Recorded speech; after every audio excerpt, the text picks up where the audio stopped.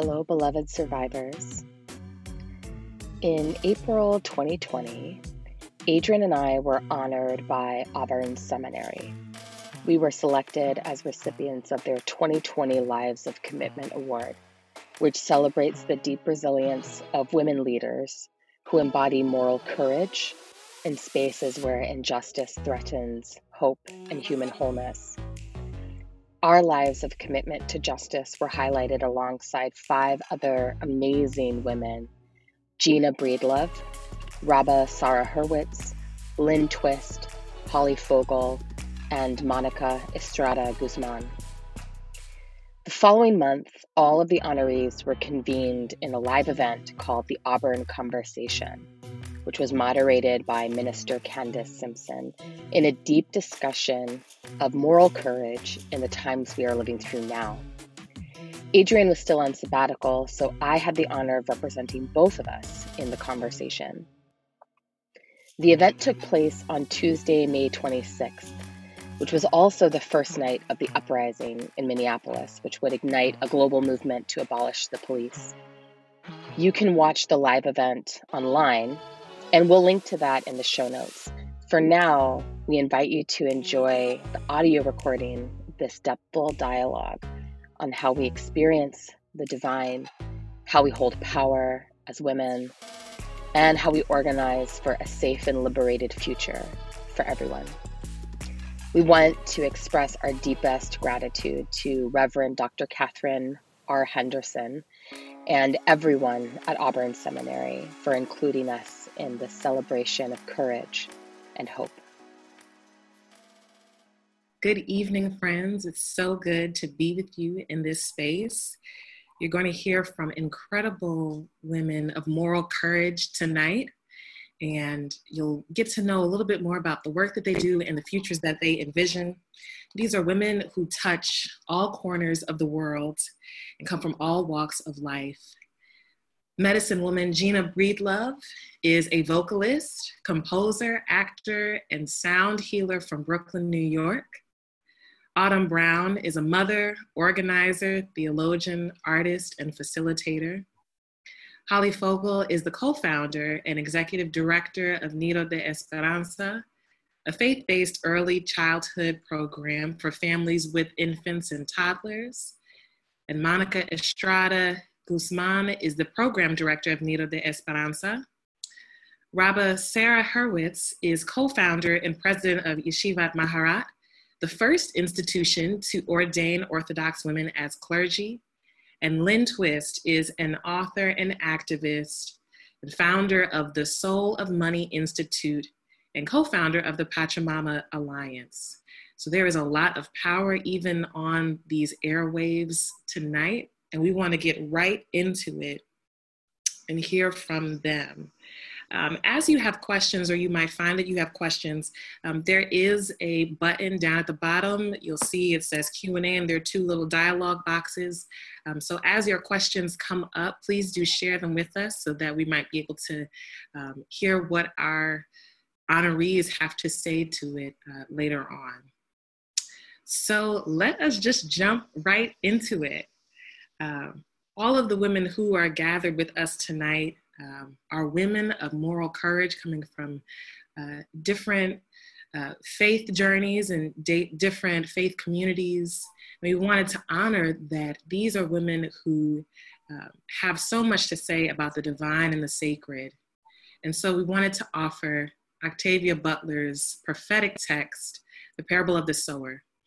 And in this text, she writes, "Create no images of God, except the images that God has provided. They are everywhere, in everything. God is change, seed to tree, tree to forest, rain to river, river to sea, grubs to bees, bees to swarm. From one, many, from many, one, forever uniting, growing, dissolving, forever changing. The universe is God's self-portrait." So, for our honorees tonight, we'd like to hear from you. Where do you experience divinity? What feels sacred to you? What are the wondrous images that you were holding on to in this moment? And we can start with Monica. Hi, good evening. For me, I think it's just having the ability and the privilege to create space for others, just like others created space for me and my mother. Earlier on in our journey as immigrants in the United States, and to be able to do that, to be able to create a space where you can hear, you can see, you can acknowledge someone's experience, joy, sorrow, or even the grace of seeing one of your littles come into the space and have reached a developmental milestone, or hearing your name for the first time utter from the lips of one of your littles. I think that's where I find the sacred, and just those small joys that we see in everyday life, and sharing that space and creating space for others. Rapasara, where do you experience the sacred these days? Thank you so much. It's an honor to be here with these powerful women. Thank you. You know, I feel like these days it's a trite answer, but I must give it because this is what's on my heart and mind, where the easy and quick answer is in kindness, but I want to explain a little bit. And so similar to you, Monica. So it's the holiday of Shavuot coming. It's the gathering of the harvest festival. It's summertime. And it's a holiday actually that doesn't have a lot of ritual, but we do read the book of Ruth during the holiday. And there's a question of why do we read the book? What does this book have to do with this holiday? And there's many answers, but one of the traditions is the book is read to put on display kindness, because at the core and center to that book are the multiple uber acts of kindness that every character presents. And for me, that's a animating foundational principle. My kids make fun of me because I tell them it doesn't matter how smart you are, it doesn't matter how good you are at math. What I care about at the end of the day is that you're kind. And I push it so much that I think it's going to be written on my gravestone, because that's what they hear from me over and over again. And I also, it's what I see now at this time of struggle and despair.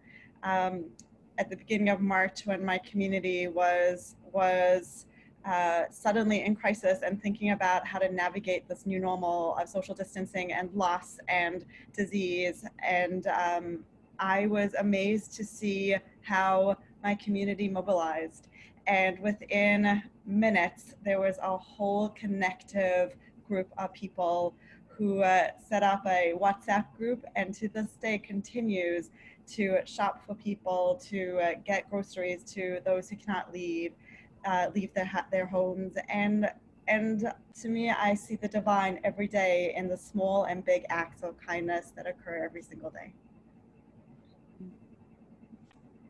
Thank you. Gina, how about you? Where are you experiencing the divine these days? I'm in a practice. Hi, everyone. Greetings, family. I'm so grateful to be with you all. I'm in this practice, Sister Candace, that I started about 10 years ago. And for 10 years, I've been trying to read the Bhagavad Gita. And so I'll take like one paragraph and spend like a lot of time with it, because it's that kind of glorious text. But I got caught in this, on this reading, on this word of do all things as worship, of Krishna talking to Arjuna. Do all things as worship, and then you will be free. And I have a thing about freedom. Like, it's very personal to me, and what I've come to think of as true freedom. What is true freedom? And so I'm in this practice that everything, when I'm washing dishes, when I'm sitting and reading, when I'm speaking, when I'm purchasing my groceries, like really to be in practice, to be in presence. And so I find the divine in those moments. And lately, of course, with where we are all standing, and what I have come to think of as a deeply dangerous opportunity, I'm seeing so much divine exchange. And it is a balm for my spirit, and kindness and thoughtfulness and mindfulness, presence.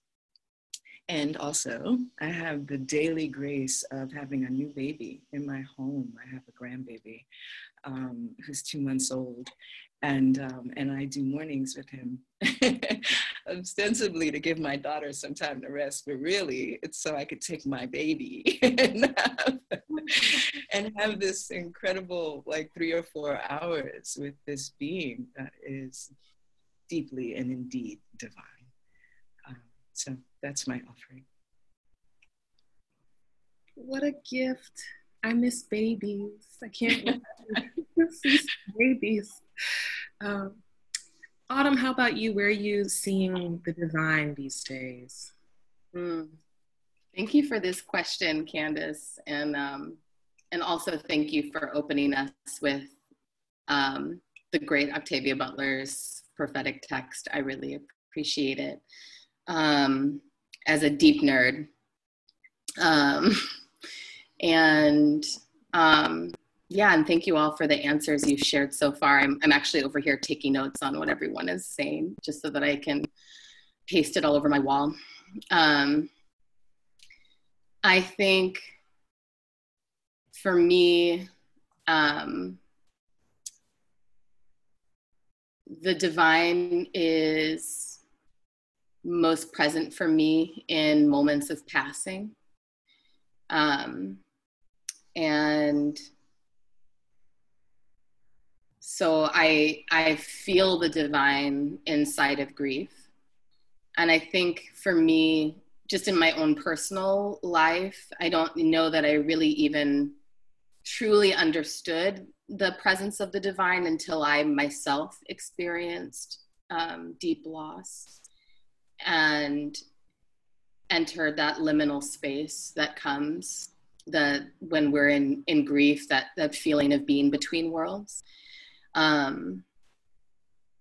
me, that is where I find it, and then that means that in this time, it feels like it's a part of this heightened energy that's all around us. And today, I feel very filled with that sense.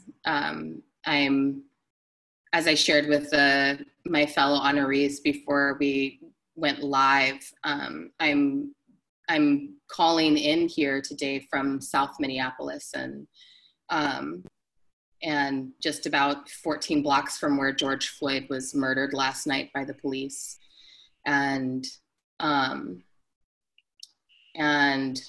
our city is in deep mourning and in shock and in rage. And in all of that, I believe the divine is present.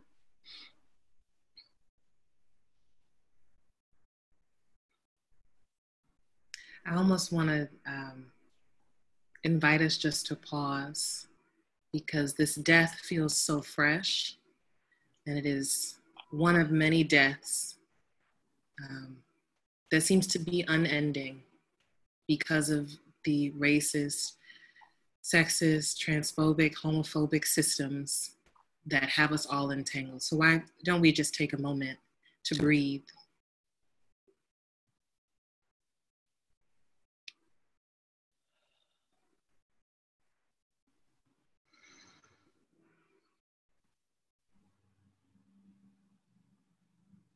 Ashe. Thank you for lifting his name. In times like these, we do need to be thinking about what we hold on to, those sacred images. So Lynn and Holly, I would love to hear from you where you are experiencing the divine. Why don't we start with Lynn? Where are you feeling those sacred images in this moment?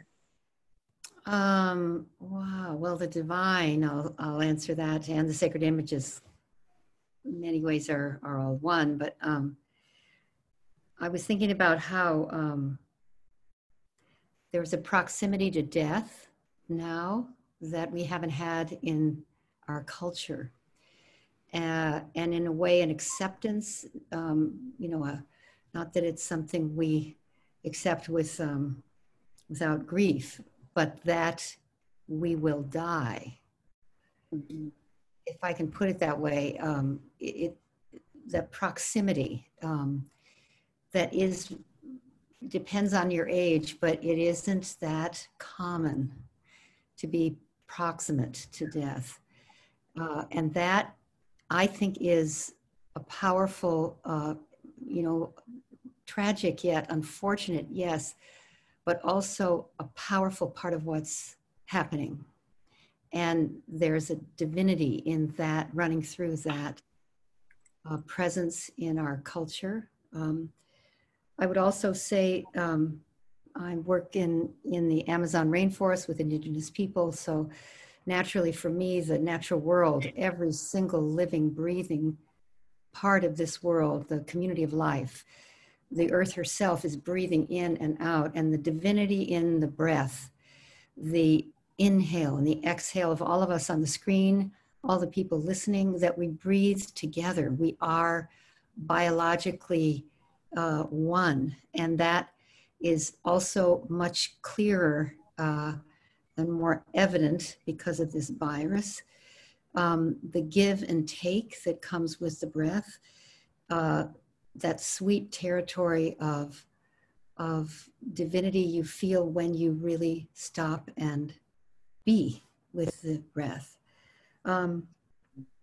Sacred images for me come up when I think about walking through the Amazon with some of my indigenous elders and shamans that I have great reverence and respect for, who live primarily in the spirit world, and the material world is not that much a part of who they think they are, who they see. And walking through the forest with a man I'm thinking of right now named Munari Ushiwa, the careful walking with his machete cutting the trail ahead of us. And a moment when he stopped, this is just what when you said sacred image, this is what came up for me. He stopped and turned to me and he said, "Can you feel them? Can you hear them? Are they touching you?" And of course, most people, when they go to the Amazon, they're thinking about mosquitoes and bugs and all that. But what he was talking about are the millions and millions of souls. Can you feel them? Can you hear them? Are they touching you? The millions of souls. And for him, every single leaf and twig and bug and butterfly and animal and bird and gigantic tree and raindrops and mist and had a spirit, was divine. And that experience of the sacred reverence of not just the rainforest, but this world, every single part of it, including my desk, it's made from a tree. This computer that I'm looking at that makes it possible for me to see you came from the earth, the coltran, the metals. So it's all part of the natural world that is, just filled with the divine energy and life. And then I must say, I feel the divinity in women, that there's an emergence of women, that this event, this gathering that Auburn has made possible, it's not that men don't have divinity, but there's a surge and experience I'm having of the emergence of women through this special time, that the female archetype in all of us is starting to show itself in the kindness that's been acknowledged, in the compassion, in the grief, it's so palpable now. So I feel the divinity coming through the female archetype, the yin energy, and of course, from women. Thank you. Thank you, Lynn. Holly? And I think just to build, Lynn, on what you were saying, you know, I think the divine for me has always been much easier to find in nature than in a grand cathedral. And I think these days, given that we can't be in a grand cathedral anyway, that's probably good. But, you know, to me, it has been just a simple caterpillar that somehow ends up on a third floor windowsill. And you think, like, how did you get here with those little legs? And what force, you know, brought you to my windowsill on this morning? Or, you know, a little brown bird that has been in the city forever. And all of a sudden I'm paying attention to the feathers and the song.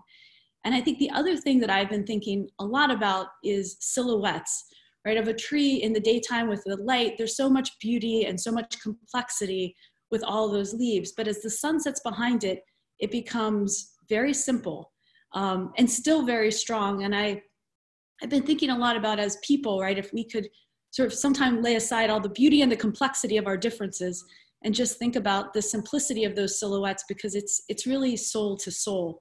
And if we could think about that and see each other just as my soul welcomes your soul and the light in me recognizes the light in you, that we might really be able to create a better world. So that's where I'm feeling the divine these days. Wow. I forgot for maybe 30 seconds that I was the moderator of this conversation, because I'm just so full emotionally. And, you know, as each of you were speaking, I felt, you know, kind of this pull to just run and wave my hand, because certainly we're dancing on some divine frequency tonight. So I'm so thankful for your responses and your thoughtfulness. So we did it the organized way, and now we're going to move into chaos, because why not invite some chaos? So as you feel led, I want you to respond to this question. I won't be prompting you, but when you're ready, you know, just go for the chaos of when the Spirit leads you to offer something. You know, Holly, you spoke about building that better world. And one thing that we need in order to build a better world is an honest evaluation of the power and the assets that we have. And we all hold some sort of power. And by virtue of us being in this digital space even, we hold a certain kind of power and access and influence. And so I'd love to hear, as the Spirit leads you, if you could tell us of a time when you used your power for good. The time that you used your power for good. So as the Spirit leads, we'd love to hear from you. I'll jump in because I struggled with this question. And I think one of the reasons why I struggled is I couldn't get past a Spider-Man, Superman image of a superhero with hands on hips and a cape flying. And so often women and myself associate power with a superhero kind of power. And so when I first was thinking about your question, I thought, I don't have power. I'm not a superhero.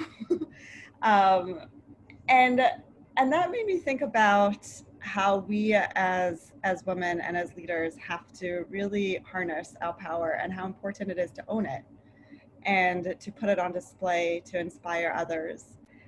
There was one time that I, very early on in my career, right after I'd been ordained, and I'd suddenly found myself running this new institution to ordain Orthodox women.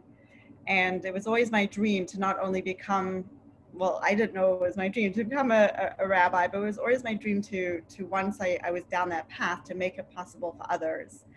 And there was a moment where I didn't think I could do it. I couldn't find the money, we couldn't find the students, everything seemed so dismal.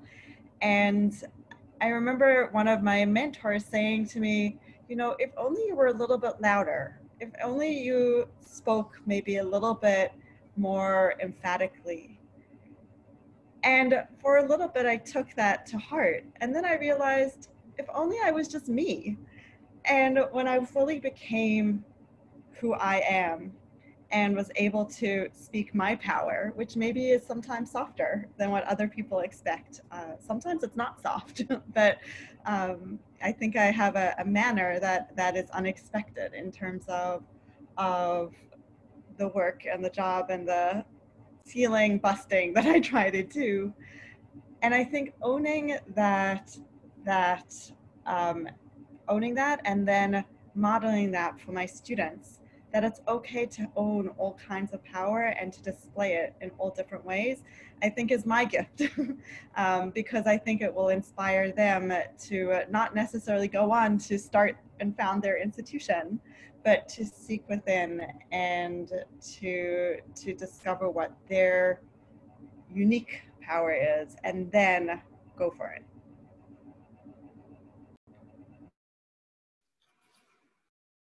Thank you. The image that came to me as you were speaking was a candle lighting other candles. That's the image that I got. You know, the candle does not get extinguished because it shares its power with someone else. So, and I do have a candle sitting here, so that's probably part of why I'm thinking that way. Thank you, Rabasara. Others, how are you using your powers for good?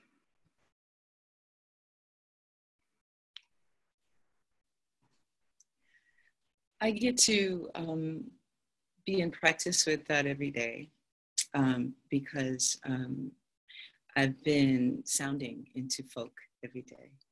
So I've been thinking about breath and what unites us and the interconnectedness of all, joined by breath and sound. So sound is powerful medicine. Sound, and I share sound like, yes, daily, especially now as there's so much need, of course, right? The spiritual first responders, as I think of folk who do energy work and healing work and holding work and listening in space and laying hands through these virtual ways and laying sound. And it is always about good. It's always about an intention to lift, to release, to reclaim. Soul retrieval is a deep part of, I center soul retrieval in my work, and also guiding folk to use the power that is inherent, the consciousness inherent in human boys on their own bodies, you know. And so I'm so grateful, Candace, that that's what I'm graced to do daily. To use the power of my sound for good.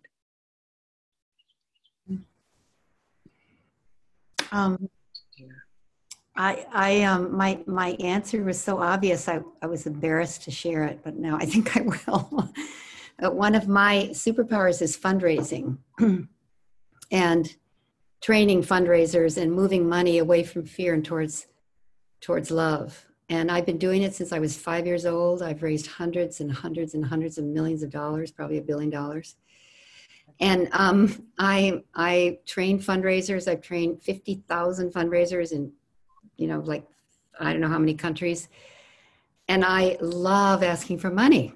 I absolutely love asking for money. A lot of people don't like that, but I love it because I know that for me, there's no higher use of my life than to facilitate the reallocation of the world's financial resources away from fear, overconsumption, weaponry, destruction, war, overconsumption of everything, greed, to facilitate the reallocation of those financial resources away from fear and greed and war and evil and destruction of the environment and each other, and reallocate those same resources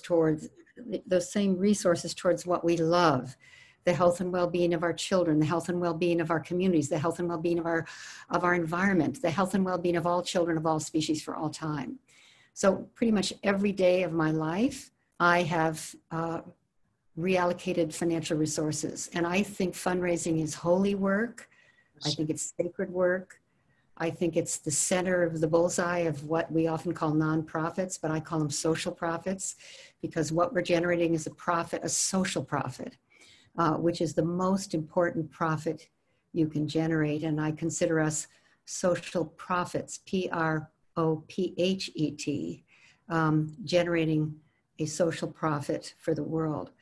But we can't do that without financial resources. And this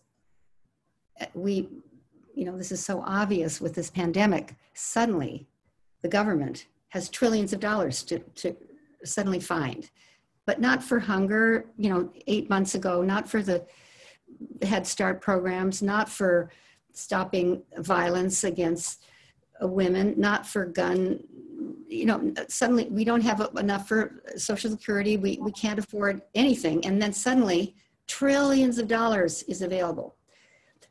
And it's just created. We just create it. So we can't, after this pandemic, we can never say we don't have the money, because everybody saw, everybody knows, we just create it. Anyway, it's a little bit of a soapbox there, sorry. But I must say, it's a superpower for me. And I have trained thousands and thousands and thousands of people to let go of their fear of asking for money, so that the work that everybody wants funded has the money that it needs to do its job. So that's my answer to that question. Thank you. As I hear all of you, I was inspired to share and coming like, where does our power come from? And it wouldn't be right to not give homage to those who did. So for me, my power came from the words my mom and grandmother whisper into my being as a baby. In the existence into my adulthood and teenage, of the words that they spoke into me gave me life, gave me truth. And these same words I'm able to use to encourage, the same whispers that were whispered into my soul, into my heart, into my being, into my babies, into our babies. And the words of hope, of empowerment, of resilience, I'm able to speak to our families and share that and learn from them and be able to hear their words, their whispers that come into the space to fill our virtual rooms now, and being able to be fueled by them and empowered by them. That's where my power comes from, the words. Wow. I have to jump in here. I'm so excited by all of your superpowers. I think that my superpower is, I'm a very powerful person. I think I have multiple powers, but I think one of my special powers is creating energy fields. And I think I've been able to do this from a really young age, actually, if the stories that my sisters share about me are any indication. But in my work, I have been creating energy fields of transformation when I'm in spaces with others. And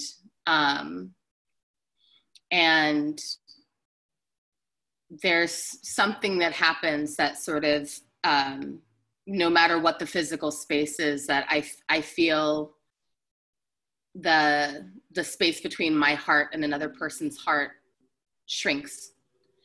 And the way that I've been using that power, especially over the last few years, is to really open white people to transformation, and to a deep transformation in relationship to their understanding of their racial and socioeconomic identity and their role and what is required of white people at this time. And I would say that that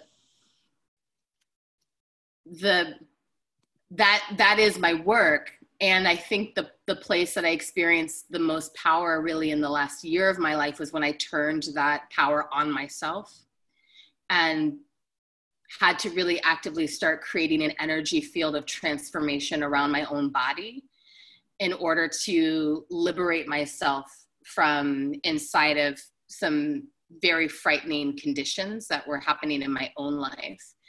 And inside that, I still had to practice love and practice a willingness to take risks and to be loved and love, while also generating this energy field around myself that was transforming me and protecting me at the same time. And I think my ability to do that to myself is perhaps even why I'm able to articulate it now as the thing that I'm doing when I'm doing the work in the rooms with the folks that I'm called to work with. And I think that power has taught me that it is possible to protect ourselves and love ourselves at the same time. And it's possible to protect each other and love each other at the same time. And I think in part because of the way racial capitalism functions on our minds and on society, we tend to think that we can only do one or the other. But I'm increasingly coming to believe that it's possible to do both. Possible and necessary. Thank you, Autumn. And I think so much of what you all said resonates with me. I think there's a Rumi quote that I love that says, "Out beyond ideas of wrongdoing and right doing, there is a field, and I'll meet you there." Yes. I think my superpower is meeting people in those fields and connecting people. And I really relate to what you said, Rabah, Sarah, where, I think I spent most of my 20s and 30s with a narrative of, I was a kid that grew up in deep rural poverty in the Appalachian foothills.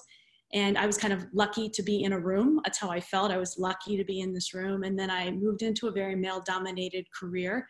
And again, I would often be the only woman in a room and felt like, well, I'm lucky to be in this room, right? And my voice was a very different voice than most in that room.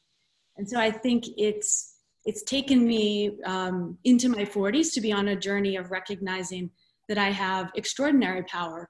I mean, simply being a US citizen grants me extraordinary power. Being white and being able to be in a room, right? And then looking around and say, who else should be in this room? And what other voices are not represented here? I mean, that's a power that, we need to use more and more as we have access to these rooms, and to widen those doors and widen those windows and widen that conversation so that we all meet in that field somewhere out there and stop finger pointing, right, of the right and the wrong doings, but instead say, let's meet in that field and let's seek truth together as women, as leaders, as souls. Thank you. I want to repeat something that you said, because I think it'll be important for how we move into this next question. And also, it was just so good, Holly, that I want to capture it again. You talked about going from feeling like you were lucky to be in a space to using that awareness to also look around and say, who else should be here? Who else has something to offer?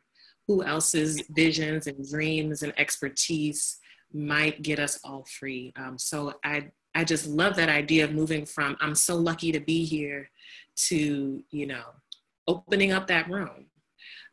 And so this is our last question, and then we're going to switch into the Q&A from some of the folks who are participating digitally. You all are part of dynamic communities across the globe. Right now, we're touching all parts of the United States in our own ways, from being in our own little corner, in our own little chairs. And you've witnessed great beauty and heartbreaking tragedy and everything between and beyond. So using that embodied knowledge of what you've witnessed through your work, what would you say is necessary for a healthy and safe and liberated future for all? A liberated present too, if we could make that more urgent. What's necessary for a healthy, safe, and liberated future. You know, I was watching a TED Talk recently, and the woman who's a women's rights activist said, if we all would think like mothers in times of uncertainty, the world would be a better place. And I thought, well, this is certainly a time of uncertainty. And you know, what she went on to say was, it's how do we prioritize the needs of many versus the whims of a few? And I think, you know, in the work that Monica and I do in Washington Heights and Northern Manhattan, that's been a community that's incredibly hard hit with families. And yet, right, there's enormous resiliency in these mothers because they think like mothers. And they think about making sure their children are fed before they eat themselves. They figure out how to make, you know, masks for their neighbor with the little fabric they have. They figure out how to make 2 trips to cart really heavy groceries to a friend that's too sick to come. And because they come at everything in their world as a mother, I think it just sort of, it transcends then the mindset and shifts things to say, how do I nurture? How do I care? How do I love deeper? And not just for me or for my children, but recognizing that all of these children are my children. And right, this whole earth is my earth. So I would love to see more mother-based decision-making and more female leadership, I think, in that. Because I think intuitively as women, we come at it from a place of prioritizing many, not the needs of a few.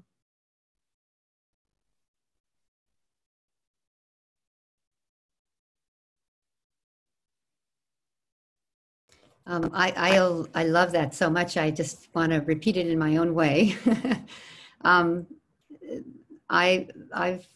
I have a name for this century, the 21st century. I call it the Sophia century, the century when women will take our rightful role in co-equal partnership with men and the world will come into balance.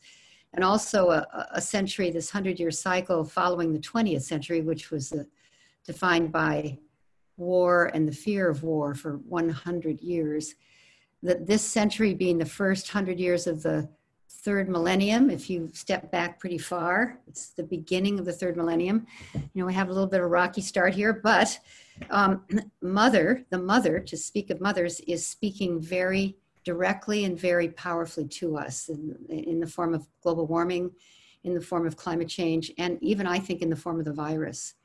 To humble this species called human beings, to find our rightful role in relationship with her and one another. And that mother energy that comes from the natural world, that unbelievable power that comes from love, even gravity. You know, when I'm trying to walk up a steep hill here in San Francisco, I realize, oh, it's gravity. It's the mother's love for me. She wants to keep me close. You know, if we think of it as love, and, you know, love is always the way through. I think everyone knows that, but then how do we implement that? And there's a couple things that I think are really showing up in this space now where we're listening more deeply, we're quieter, we're as I said before, so much is being revealed. And there's a new economic model that's very feminine that I think could be such a powerful next evolutionary leap for our culture. You probably know about it, called Donut Economics by Carol Raworth. And it's based on feminine principles of female archetype, caring for one another, limits on what we use from the earth, and limits on what we will not let anyone go below this particular level of care, of equity, of food justice, of gender equality, of racial equality, that there's an inner circle, no one can go below that, and then the outer circle is the limits of how much we can take from the earth and how we need to live together. And it's so feminine, an economic model that's feminine, which is ecology, economics. They are related. That word eco comes from home. And who tends the home? Both the economy and the ecology better than anyone, the mother.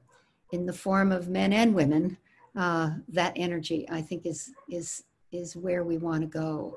And I also would say that in many ways, the pandemic is a pregnancy, a birth canal to the new future that we all can bring forth. As tragic and harmful and much suffering as there is, there's also something being born, and it's painful. So there's something beautiful about what you said, Holly, and it made me think about the mother energy, which we all carry, men and women, but particularly familiar to those of us who are women. Thank you, Lynn. I want to jump in just on this theme. I think it was Arundhati Roy's piece that came out recently talking about the pandemic as a portal. I love birth canal also, just because I love vaginas.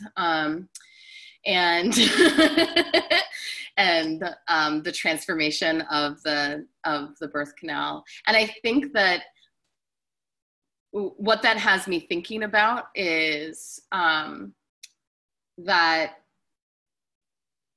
there's, in the birth process, there's this unique dance that unfolds between the body of the person who's birthing and the body of the child that's being birthed. And it's like this dance between surrender and agency. And that feels like such a relevant lesson to me in this time, that if we think about the pandemic as a portal that we are all collectively moving through together, that means that we are also in this dance between surrendering to the change that is unfolding and inevitable, while also remaining in our agency, that we are still decision makers in the process, and that the more that we awaken to our power and awaken to our agency, the more likely we survive the portal journey. And as one of the things that we tend to sort of repeat in the field of organizing work that I come from is that it is the people who are on the margins of society, who are already surviving on the margins, who have the solutions that we need, because they're already having to iterate and survive inside of a space that was constructed without them in mind, or actively constructed to get rid of them. And so thinking in that way, to me, it feels like a useful reminder too, that inside our agency, we are very well positioned to lead ourselves through the portal. When we're really in our agency and right relationship with our bodies, minds, and our communities, that we are very well positioned to survive, if we can also surrender the conditions that brought us to the edge of the portal. This is all so good and juicy and rich. And we have to move to the next question. And so the three friends who did not get a chance to answer this last one, I do want to privilege the question from the audience, because it is also a very good and juicy and rich question. So this question comes from the audience, and the question is, what do you need as women who are doing such good in the world? How can we be in an interdependent relationship where we give to you as healers? So what do y'all need? Anything from like the practical, like I need Post-its, to all of the things. I'll answer this question. I'll answer this question because I was thinking about this in relation to your previous question as well. And I think that it's a good summary of what many of us have been talking about, which is that what we need each other. We need to be nourished and nurtured by each other. And I premise that on, there's a rabbinic tale, a midrash, about a group of people on a boat, and the boat goes out to sea, and there's a man, obviously it's a man in these parables, who takes out a drill and he starts drilling under his seat. And the passengers look at him shocked and say, "What are you doing?" And the man says, "What's it to you? I'm not planning on drilling under your seat. I'm just drilling under my seat." And I think that that's a wonderful image, because if we all start drilling under our own seat without thinking about others, without understanding how to nourish and nurture others, we're all going to drown. And so what I need, and I think what our world needs in this moment and in general, is a trust and respect, a deep trust and deep respect of others, and a recognition that we're in this world, and we can't drown, and we can't drown each other's boats. We got to throw each other life vests and all sorts of ways to breathe. And there are going to be days where I am down in the dumps and I'm going to rely on somebody else to lift me up, and there's days where I'm going to know that I can lift somebody else up, and that's also going to nourish and and make me feel better. And so put your drills away. Keep the boat afloat. Amen. I am getting so much of what I've been needing from sitting and talking and exchanging and listening to everyone on this panel. It reminds me of the power of reflection, of community. I am a solo practitioner, and I can get a little and also something that Lynn said earlier really spoke to me. Before the arrival of my grandson, I spent a lot of time walking in the world in spirit. You know, I have perfected not running red lights and being able to be in my body. I mean, some real, of course, day to day of being here. And I do spend a lot of time talking, listening. I come out of my sleep talking to spirit. It is my life, and has been my life for a very long time. And to sit with real humans, like some human spirits, and to hear your voices, and to see the shared, the things that we share, and the like-minded spirits has been very nourishing for me. And so I would say more community and opportunities, and thinking about how to create that and have that for myself. And also, sitting and sharing, and some cross-pollination of the work that we do, and how do we meet and touch hands with each other, and let me hear about what you do, and how does what I do, and how may that be of service to what you do.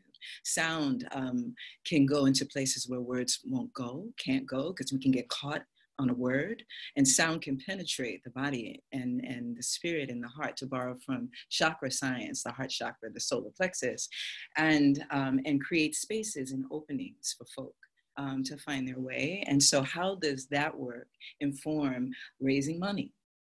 You know, all of the ways in which folk get caught in this. It's too long to get into, but I mean, I do some fundraising as well, and I understand how folks constrict and what can happen to the body.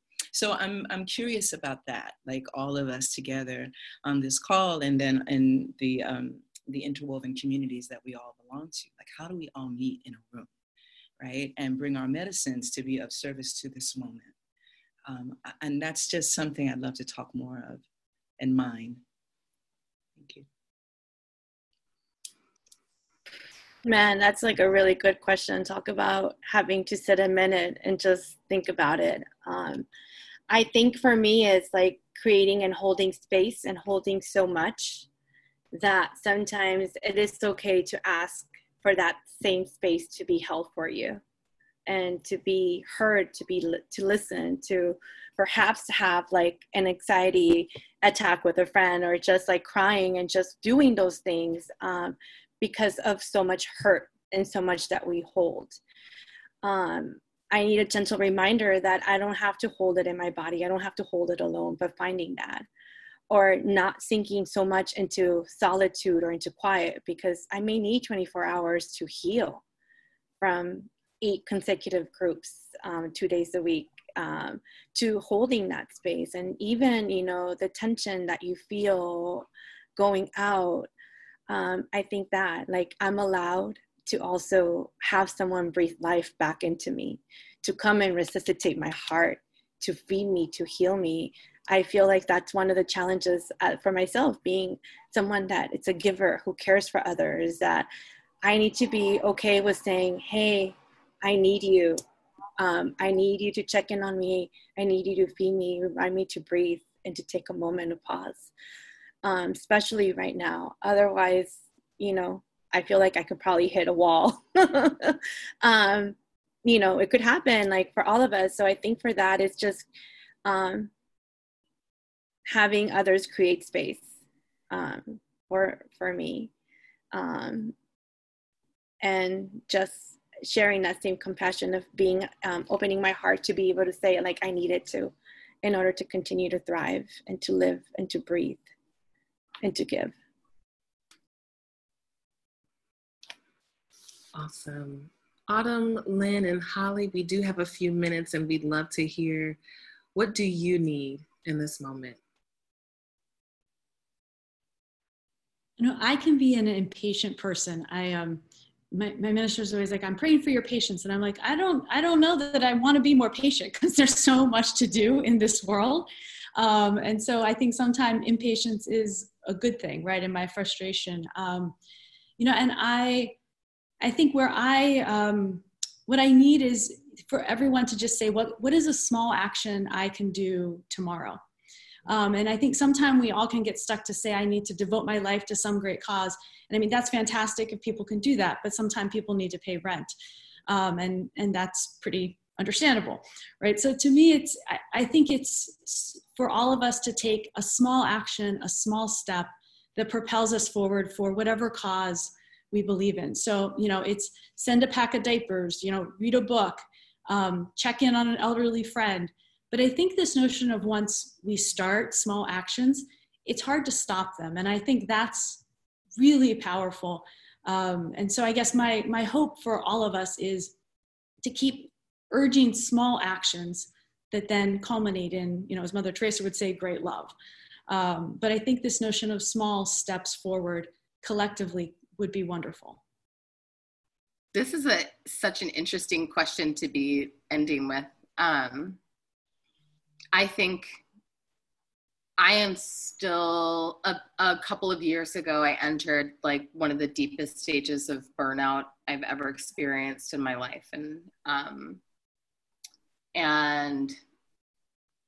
I am still learning how to rest. And so I think in my own integrity, I have to say to you and to myself, because I haven't learned it yet, that that is what I need. And I need to keep resting. I love that we're ending with this, and I know our time is up, so I'll just say, I think one of the gifts of being what I call a proactivist, which is my way of talking about what I do, an activist for, not against, is to know that I have the power to hospice the death of the old structures and systems that no longer serve us, and the power to midwife the new structures and systems that can, and to keep in touch with that generative source. For me, I've been burned out many a time, but I always know that the burnout is really because I'm disconnected from source in my world. When I'm connected to source, I can do almost anything, and if I stay clear. So to stay connected with source, to stay connected to God, knowing that it's not me, that I'm an instrument of something greater than I can ever understand, and to play that hospice midwife role wherever I can when I see that something's ready to go, not to attack it, but to help it die gracefully and with nobility and dignity. And what wants to be born, to, if I can see it and it's true for me and I can feel it, to midwife that into existence or to be helpful. And both hospicing and midwifery are both acts of witness and love, I would say. So to stay the witness, the instrument, and not think that it is me. Sure. Amen. Thank you, beloveds, for offering what you have. If we have accomplished nothing else tonight, you all have modeled in so many different ways, so many beautiful ways, how to say what you need.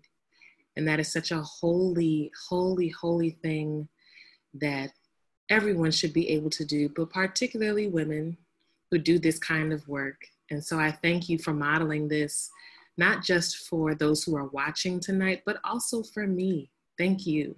I selfishly say thank you for modeling, asking clearly and just with such passion and conviction for what you need. It has been a joy and a delight to share even this digital space with you.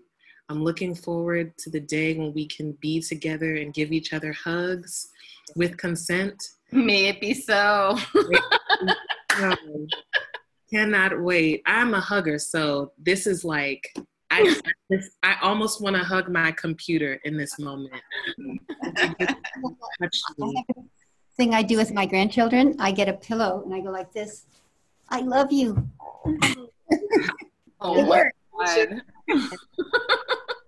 Thank you so much. I miss hugs too. And I read somewhere that when you hug, your hearts connect. And as human beings, we need like a minimum of 13 hugs to thrive. So that's like how deep that connection is for one another. So 13 hugs a day? Mm-hmm. Damn. I mean, touch starvation is like a real thing. It's a real thing. It's a real thing.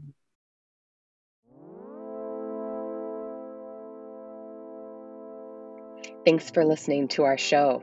We're on Twitter and Instagram at End of the World PC. We're also on Facebook at End of the World Show. You can make a sustaining donation to our show by visiting our page at patreon.com/endoftheworldshow. We're so grateful to everyone who keeps giving and making it possible for us to build out more content and release episodes more frequently. Thank you, thank you, thank you. Another incredibly helpful thing you can do to help our show sustain itself is to write us a review on Apple Podcasts. If you're an iPhone person, thanks. Music for today's show comes from Tunde Alaniran and Mother Cyborg.